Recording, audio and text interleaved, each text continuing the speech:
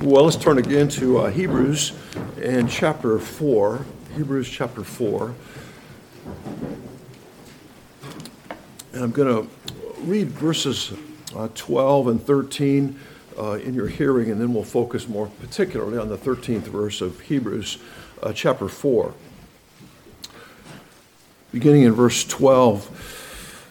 For the word of God is living and active and sharper than any two-edged sword, and piercing as far as the division of soul and spirit, of both joints and marrow, and able to judge the thoughts and intentions of the heart.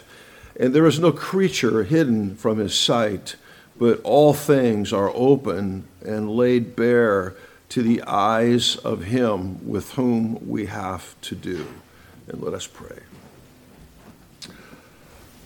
Father, thank you so much for the time we've had this morning to worship a God that is so glorious. Thank you for these hymns. Thank you for the assembly of the saints, and thank you for the privilege we have just to glory in thee and delight in thee and praise thee as we would direct our attention to this section of your holy revelation. I would pray for the help of your Holy Spirit to bring forth your blessed word about your glorious Son in a way that is reflective of your character, your nature, your reality. I pray it might even prepare our hearts in a very blessed and precious way for the observing of the Lord's table and all that you have done for us through your Holy Son.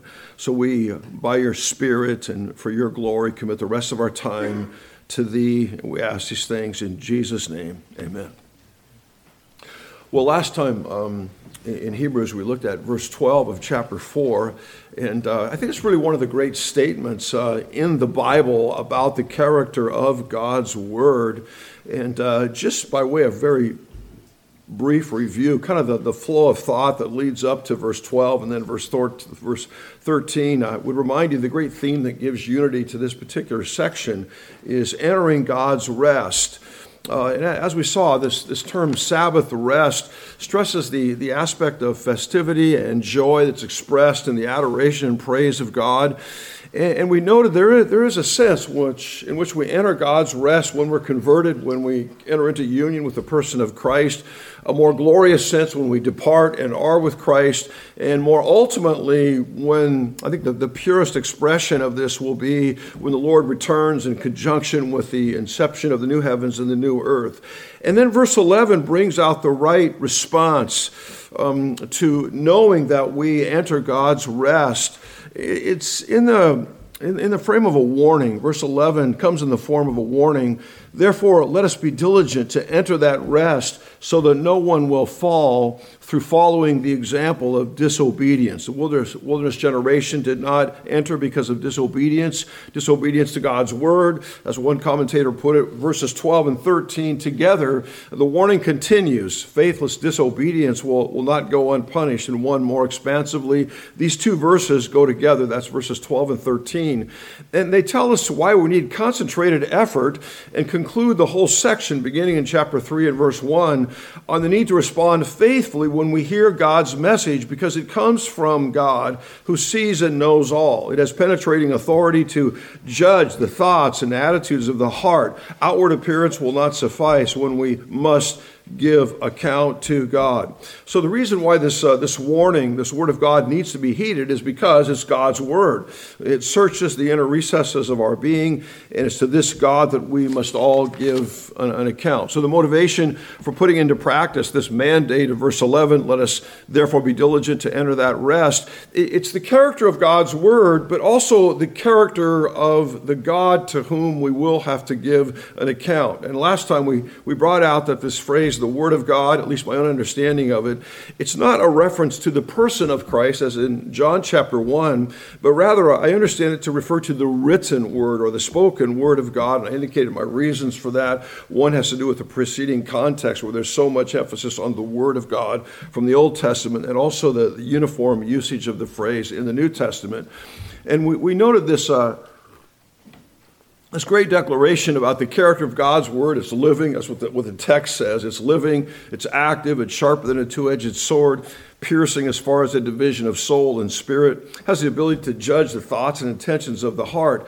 And then we noted in terms of progression within the text, there's this movement from the general to the particular. The general description would be the Word of God is living and active and sharper than any two-edged sword. Then more particularly, because it's sharp, piercing as far as the division of soul and spirit, of both joints and marrow. And further, once it reaches its destination, the function is it's able to judge the thoughts and intentions of the heart. So in moving from verse 12 to verse 13, there's a transition from the character of God's Word to the character of God Himself. His Word is like Him.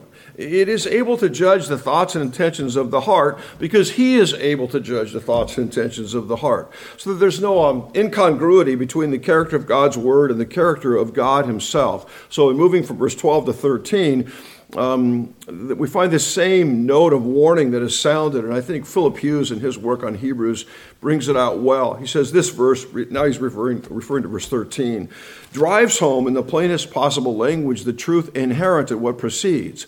The fact that the Word of God penetrates like a sharp sword to the innermost center of man's selfhood means that every single detail and aspect of the human personality is fully and inexorably open to the gaze of God. There is no creature that is not one single thing in the whole creation which is hidden or literally unexposed before Him. Now, there's a natural transition from the Word of God in the previous verse to God Himself here. For the Word of God is not only the activity of God, but also His revelation of Himself, whether it be in judgment or in salvation. One put there's an impression of total exposure and utter defenselessness in the presence of God is sharpened in verse 13.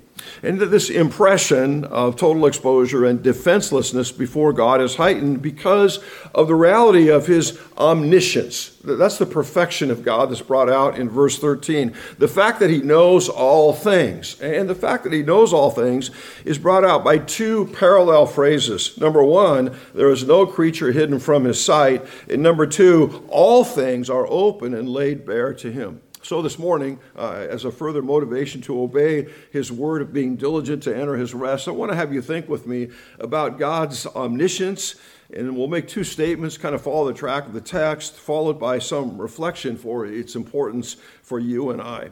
So in the first place, I want you to consider His omniscience, the idea that He knows all things. It's presented negatively and generally. Negatively and generally. And I'm thinking here of the words, and there is no creature hidden from His sight. This phrase presents the God of the Bible as being completely aware of the comings and goings of those whom He has created.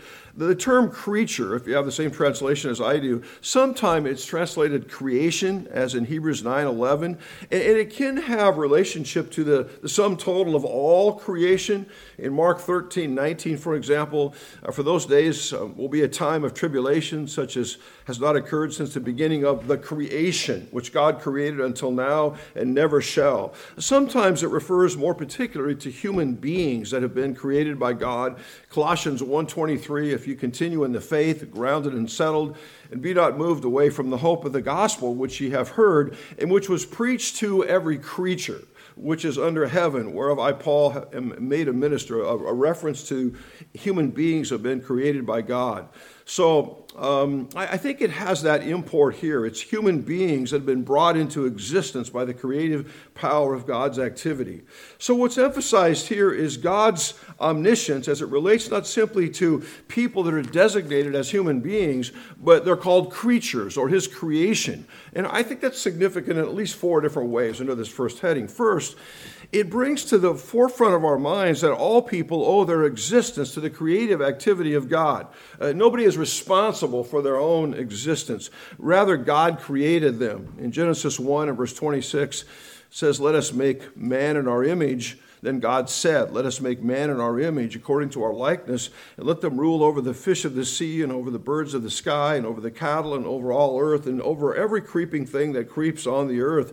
And God created man in His own image. In the image of God, He created him, male and female, He created them. And Genesis 5:1 says, "This is the book of the generations of Adam. In the day when God created man, He made him in the likeness of God." So the ones who are not hidden from His sight are those whom He has created. And this, as you might As you might remember, this was the great reality which the Apostle Paul brought out in his address to the Athenians at Mars Hill. We read in Acts 17:22, Paul stood in the midst of the Areopagus and said, "Men of Athens, I observe that you're very religious in all respects. For while I was passing through and examining the objects of your worship, I also found an altar with this inscription, to an unknown God. What therefore you worship in ignorance, this I proclaim to you, the God who made the world and all things in it, since he is Lord of heaven and earth, does not dwell in temples made with hands." So the reality of God as the creator, that's the first thing that Paul thought these unsaved, uninitiated people should hear. He felt like this is the first thing that he should press into their thinking process, and that this God who created all things rules over what he has created. He is Lord of creation. And then further, in verse 28 of Acts 17, he wants them to know that the God who created them is also responsible for their duration or the continuation of their existence.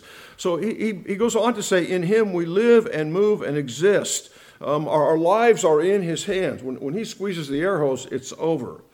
Well, then this language, there's no creature hidden from his sight, indicates all owe their existence to God. But secondly, while we live, while we have an existence in this world, it means we're constantly under his surveillance.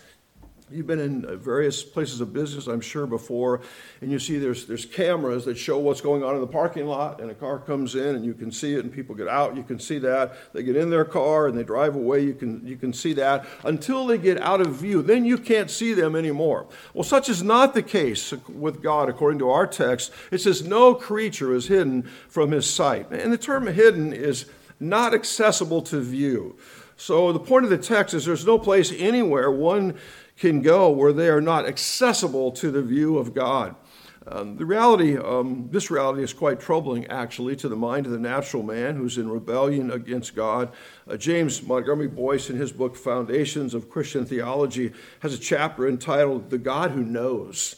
And then there's a subheading, "The Threat of Omniscience." This is kind of a long quote, but I think it will be helpful. He says, we might think that God's omniscience would be comforting to us in our natural state, for the belief that perfect knowledge exists should make the world less threatening. Actually, the opposite is true. To acknowledge that there is a God who knows everything about everything is also to acknowledge that such a God knows us. And because we don't want some things about us to be known, we hide it, not only from others, but also from ourselves as much as possible. A God who thoroughly knows us is unsettling. Arthur Pink notes that the thought of divine omniscience fills us with uneasiness. A.W. Tozer observes, in the divine omniscience we see set forth against each other the terror and fascination of the Godhead. That God knows each person through and through can be a cause of shaking fear to the man who has something to hide, some unforsaken sin, some secret crime committed against man or God. But it is not just some other person about whom Tozer is speaking. It's descriptive of the entire race and therefore of us. All have rebelled against God and thus fear exposure. No one has documented our fear of being exposed more carefully in recent years than R.C. Sproul in The Psychology of Atheism. He devotes a chapter to the theme God and nakedness and analyzes the fear modern people have of being exposed, first to others and then also to God. The first object of his analysis is the work of Jean-Paul Sartre, who's spoken of the fear of being beneath the gaze of someone else. We don't mind staring at one another, for instance, but the moment we become aware that another is staring at us, we become embarrassed, confused, and fearful, and our behavior alters. We hate the experience and do whatever we can to avoid it. If we can't avoid it, the experience becomes intolerable. So the thought is, for sinful man who loves darkness rather than light, the idea that he is under the gaze of an infinitely holy God all of the time is unsettling to his moral sensibilities. Nevertheless, Jeremiah 16:17 says, "My eyes are on all their ways. They are not hidden from my face, nor is their iniquity concealed from my eyes." And Proverbs 15:3, the eyes of the Lord are in every place, beholding the evil and the good. However, for the believer in Christ, and for the one who can say that God is the chief object of his or her affections, this is really a motive for holy and godly living. Paul, in writing to Timothy, in 1 Timothy 5, says, I solemnly charge you in the presence of God and of Christ Jesus and his chosen angels to maintain these principles without bias, doing nothing in a spirit of partiality. And in 1 Timothy 6:13, I charge you in the presence of God, who gives life to all things, and of Christ Jesus, who testified the good confession before Pontius Pilate, that you keep the commandment without stain or reproach until the appearing of our Lord Jesus Christ. So that this awareness of being always under the gaze of the Almighty, for believers, it's an incentive to be pleasing to God and to live a holy life. Well, this reality that all men and women are created by God and in his image, thirdly, underscores the culpability for not honoring and not worshiping him. That is, it underscores the blameworthiness for not honoring him and worshiping him. These words come from Romans 1 and verse 20. Paul says, for since the creation of the world, his invisible attributes, his eternal power and divine nature have been clearly seen, being understood through what has been made, so that they are without excuse. For even though they knew God, they did not honor him as God or give thanks, but they became futile in their speculations, and their foolish heart was darkened. His invisible attributes in that section are further defined as his eternal power and divine nature. And the text says the invisible attributes are clearly seen. The experts call that an oxymoron. It's a combination of two words which seem contradictory, like original copy or open secret. The invisible things of him are clearly seen by the things that are made. That is, the created things are observable to the senses. The visible creation, it's a clear testimony to the power and the glory and the wisdom of the Creator. For even though they knew God, this is the knowledge of him that's derived from his manifestation in creation. Even though they knew God, they did not honor him as God or give thanks. And therein lies their blameworthiness and their depravity. Even though man knows there is a God, it's in plain view. He sees it, he's persuaded of it, he rejects that and suppresses it, so he's without excuse. So in the first place, we see here his omniscience as is presented negatively and generally. There's no creature hidden from his sight. And then fourthly, into this first heading, let me just add this kind of a theological addendum, I would call it, namely that his omniscience presupposes or requires his omnipresence. That is, for God to know all things in all places, he has to be there. He has to be fully present in all places at all times if he is going to know what is going on in all places at all times. For no creature anywhere on the planet not to be hidden from his sight, his omnipresence is required. It's required that he is fully present in all places, beholding the evil and the good. It's helpful if we answer two questions. This will be the only part of the sermon that's kind of a test. Two questions from Jeremiah 23:24. Question 1. Can a man hide himself? This is from the perspective of the being of God. Question 1, can a man hide himself in hiding places so that I do not see him? And the correct answer is no. The second question, and our answer to the second question helps us to understand why, the second question is, do I not fill the heavens and the earth, declares the Lord? And the answer to that question is yes. He fills the heavens, he fills the earth. Therefore, a man cannot hide himself in hiding places so that God does not see him. So we see in the first place his omniscience is presented, at least I'm calling it negatively and generally. There is no creature hidden from his sight. Then secondly, and positively and comprehensively, all things are open and laid bare to the eyes of him with whom we have to do. The phrase doesn't really, per se, make a different point about omniscience. It simply, I think, underscores how all-encompassing and probing and pervasive it is. As one commentator put it, God's word so accurately and penetratingly exposes what is in the human heart because the God who speaks his word already knows what is there. There is no escape from his knowledge. Not only the human heart or person, but absolutely nothing in the creation he has made is beyond his penetrating gaze. And William Lane adds, the surveillance predicated of God is exhaustive. Nothing nothing escapes his scrutiny. The images of nakedness and helpless exposure express vividly the plight of anyone who believes he can deceive his creator and judge. And the two terms that bring this out, one is open, or your translation may say something like all things are naked, and here metaphorically it's the sense of being exposed to examination. And then the term laid bare, it's similar in meaning, to become completely exposed, conceived of as someone being overpowered, held down by the neck for public display. One pointed out the word translated lay bare is derived from the Greek word for throat. It was sometimes used of a wrestler taking his opponent by the throat and overthrowing him. Wrestlers had this art of seizing the throat, rendering limp and powerless. William Lane says there's considerable difference of opinion concerning the source of the metaphor. This verb that means to grip in a neck hold was a term for wrestling. And he makes reference to Philo, who was a philosopher during the first century. And he wrote in Koine Greek, which is the same as what the New Testament is. And from a work called On Dreams, this is a quote from him, by using ingenious and complicated tricks to seize their neck and get their head gripped in a neck hold. And then he quotes from another work called Rewards and Punishments, here to admit defeat like an athlete with his head gripped in a neck hold by a stronger rival. And one commentator indicated or has suggested it was also appropriate as a description of the patient whose head was pulled back in the operating bench. And so it would be the idea of prostrate before his eyes. Now, the point here that the writer is trying to make is there's a total helplessness and defenselessness before the God of the Bible. It's inescapable. You can't extricate yourself from this reality. So it's expressing even more emphatically or extensively or more pervasively the probing nature of God's omniscience. Psalm 44:21. Would not God find this out? He knows the secrets of the heart. Psalm chapter 90 and verse 8, thou hast placed our iniquities before thee, our secret sins in the light of thy presence. Let me just develop this a bit, offer two observations under this heading.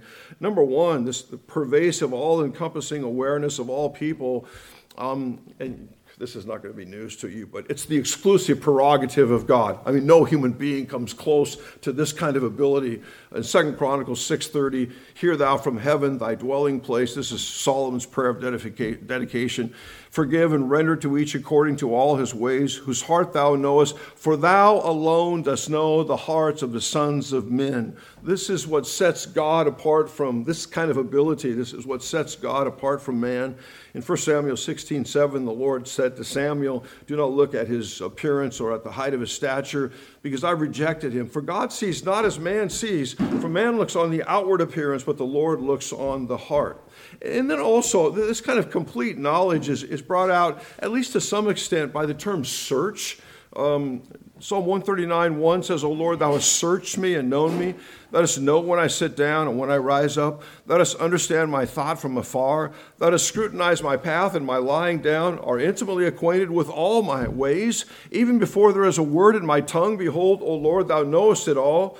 In 1 Chronicles 28:9 says, as for you, my son Solomon, know the God of your father, and serve him with a whole heart and a willing mind. For the Lord searches all hearts and understands every intent of the thoughts. If you seek him, he will let you find him. But if you forsake him, he will reject you forever. So the impact on our lives here is that God searches and knows of our hearts should be that we serve him with a willing mind. Jeremiah 17:10, I, the Lord, search the heart. I test the mind, even to give each man according to his ways, according to the result of his deeds. And I might just add, this prerogative of deity is applied to the person of Christ as well. In the book of Revelation, you remember in the first chapter, there's this vision of the person of Christ. He has eyes like a flame of fire. And then in chapter 2 and verse 18, that idea is repeated. And then in verse 23 of Revelation chapter 2, it says, I will kill her. The her is Jezebel, the prophetess. I will kill her children with pestilence, and all the churches will know that I am he who searches the minds and hearts, and I will give to each one of you according to your deeds. The term search here is to examine or to analyze. And the Puritan John Owen, if someone if someone is considering this and say, well, how should it affect my life? John Owen, I think, is helpful. He says, a due and holy consideration at all times of the all-seeing eye of Jesus Christ. It's a great preservation against backslidings or declension in profession. If we retain this in remembrance, that all the most secret beginnings of spiritual declensions in us are continually under his eye, it will influence us unto watchful care and diligence.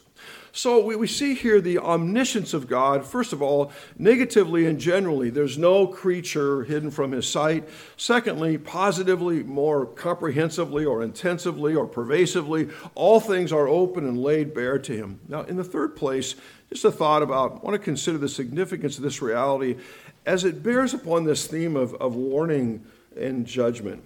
The text says, but all things are open and laid bare to him. And then it adds, with whom we have to do. I don't know what effect those words have on you, with whom we have to do, but if I'm focused at all, it has a sobering effect upon my soul, with whom we have to do. I think this brings to mind things like finality and certainty and judgment, with whom we have to do. So that's the effect, at least that it has on my own mind. And what heightens the sense of sobriety here is the God with whom we have to do is the one about whom it said, there's no creature hidden from his sight. All things are laid open and bare. That's the God with whom we have to do. Now, some translations say the God to whom we must give an account. The term here in the Greek is logos. Often it means word or speaking, but it also has the meaning of computation or reckoning or giving an account. It's used in Luke 16:2 in the context of stewardship. He was also saying to the disciples, there was a certain rich man who had a steward, and the steward was reported to him as squandering his possessions. And he called him and said to him, what is this I hear about you? Give an account of your stewardship, for you can no longer be steward. That is, give an account of how you have handled the money. In the business world, somebody may go on a business trip and they come back and the boss sees you spent $15,000. I want an account of how you spent that money. And so this describes the role that every single human being will have in the final day of judgment. What will we be doing? We will all give an account for how we have lived in this life. It's a time of reckoning. It's a day of reckoning. And I would say under this heading, it's helpful for our souls for at least two or three reasons. One is, it is true that all people, it's true of all people, both saved and lost. We will all stand before God. All will have to give an account. Now, for some unsaved people, it's going to be radically different than what they expected. Listen to these words from the Sermon on the Mount. You might be anticipating this. Jesus says, not everyone who says to me, Lord, Lord, will enter the kingdom of heaven, but he who does the will of my Father who is in heaven. Many will say to me on that day, Lord, Lord, did we not prophesy in your name cast out demons, and in your name perform many miracles? Then I will declare to them, I never knew you, depart from me. He says, you who practice lawlessness. That doesn't mean that we're saved by keeping the law, but it certainly is those who don't love the law, who are not engaged in what we might call evangelical law keeping. This is radically different than what they expected. It's like if you read through the book of Esther, Haman was expecting to be honored by the king, and the result was he was put on the gallows and hung. It's not what he was expecting. For some unsaved people, I should say all unsaved people who've maintained a posture of unrepentance, it will be a day where there's a full realization of the consequences of their disobedience. Just some verses from 2 Thessalonians 1, to give relief to you who are afflicted, to us as well, when the Lord Jesus shall be revealed from heaven with his mighty angels in flaming fire, dealing out retribution to those who do not know God, to those who do not obey the gospel of our Lord Jesus. They'll pay the penalty of eternal destruction away from the presence of the Lord, from the glory of his power, when he comes to be glorified in his saints on that day, and to be marveled at among all who have believed, for our testimony to you was believed. Now, for believers, it's a reality that should now mitigate being overly judgmental of our brothers and sisters in Christ. The effect that it should have on believers is to mitigate the tendency to be overly judgmental about our brothers and sisters in Christ. Paul puts it like this in Romans 14:10, but you, why do you judge your brother? Or you again, why do you regard your brother with contempt? And then he says, for we shall all stand before the judgment seat of God. For it is written, as I live, says the Lord, every knee shall bow to me, and every tongue shall give praise to God. So then each one of us shall give an account of himself to God. He's talking to believers here. Each one shall give an account to God. And the motive here is to help to kind of lessen the tendency to be judgmental of other brothers and sisters in Christ. And for believers, it's really a weighty incentive also to seek now to be pleasing to God. We ask, what is the value of the certainty of coming judgment for you and I? It's a weighty motive now to want to be pleasing to God. Paul says, therefore also we have our ambition, whether at home or absent, to be pleasing to God. Why so? For we must all appear before the judgment seat of Christ, that each one may be recompensed for his deeds in the body according to what he has done, whether good or bad. And then kind of related to that, for believers in Christ, it's a great help and a great motivation to fear God. If you just look up references to fearing God, there's immense benefits to it. But Ecclesiastes 12:13 says, let us hear the conclusion of the whole matter. Fear God and keep his commandments, for this is the whole duty of man. For God shall bring every word into judgment with every secret thing, whether it be good or whether it be evil. Well, secondly, or thirdly, or something under this heading, an awareness and persuasion that we will give an account to God, that there will be a day of reckoning, will greatly assist us now, I think, in cultivating one of two needed dimensions of living in the Christian life. I know that's kind of a mouthful. So an awareness and persuasion that we will give an account to God, there will be a day of reckoning, will greatly assist us now in cultivating one of two needed dimensions in the living of the Christian life. And maybe I'm oversimplifying here, but I want to suggest there are two facets or dimensions that must be employed in living the Christian life. Well, one is negative. It's what we're talking about here. It's things that would cluster around the certainty of a future day of judgment and the fear of God and holiness and reverence for him. And the other are things like joy and comfort and peace and things that would cluster around that. I'm arguing that we need both of those to kind of keep balance, so to speak, and make progress in the Christian life. In Acts 9:31, it says, so the church throughout all Judea and Galilee and Samaria enjoyed peace,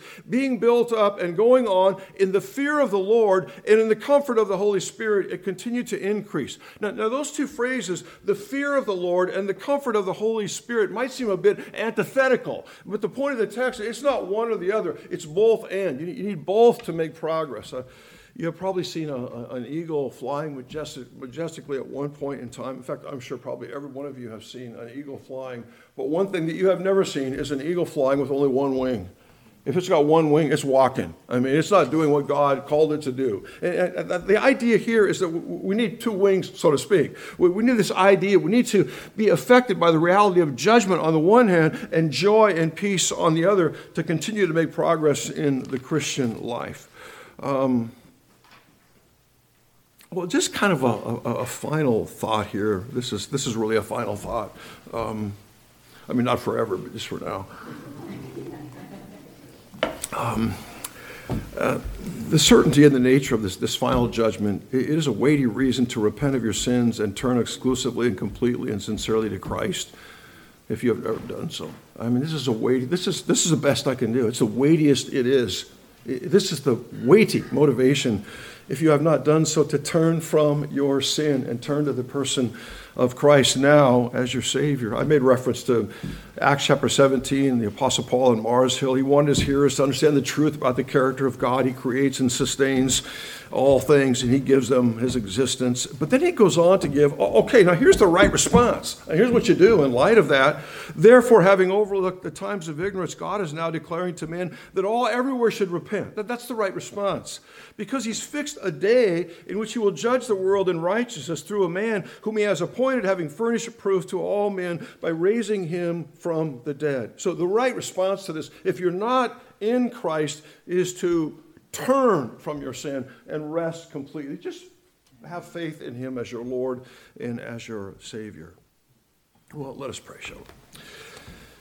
Father, we thank you for your word. I just pray that you would cause your holy, precious word to go forth in power and be glorified into our souls. Lord, you know everyone here. You know our greatest needs. You know our uniqueness, our strengths, our weaknesses. And so I thank you that you are sovereign. I think that you are good. I thank you that you are wise. And I pray for your honor and for your glory and for the good of our own souls. You would have mercy upon us, and that you would apply to each person here what they especially would need for their own growth and grace, what they would need for their own understanding at this point in time. And Father, I would pray if there's anyone here that has just sort of never maybe heard the gospel, but never really done business personally with God through Christ, I pray that you might be pleased to show them the terror of dying in an unrepentant state and the glory and the certainty of simply turning from their sin and believing on the Lord Jesus Christ, and they will be saved. Pray that you would continue to bless our time together this morning, and we ask these things in Jesus' name. Amen.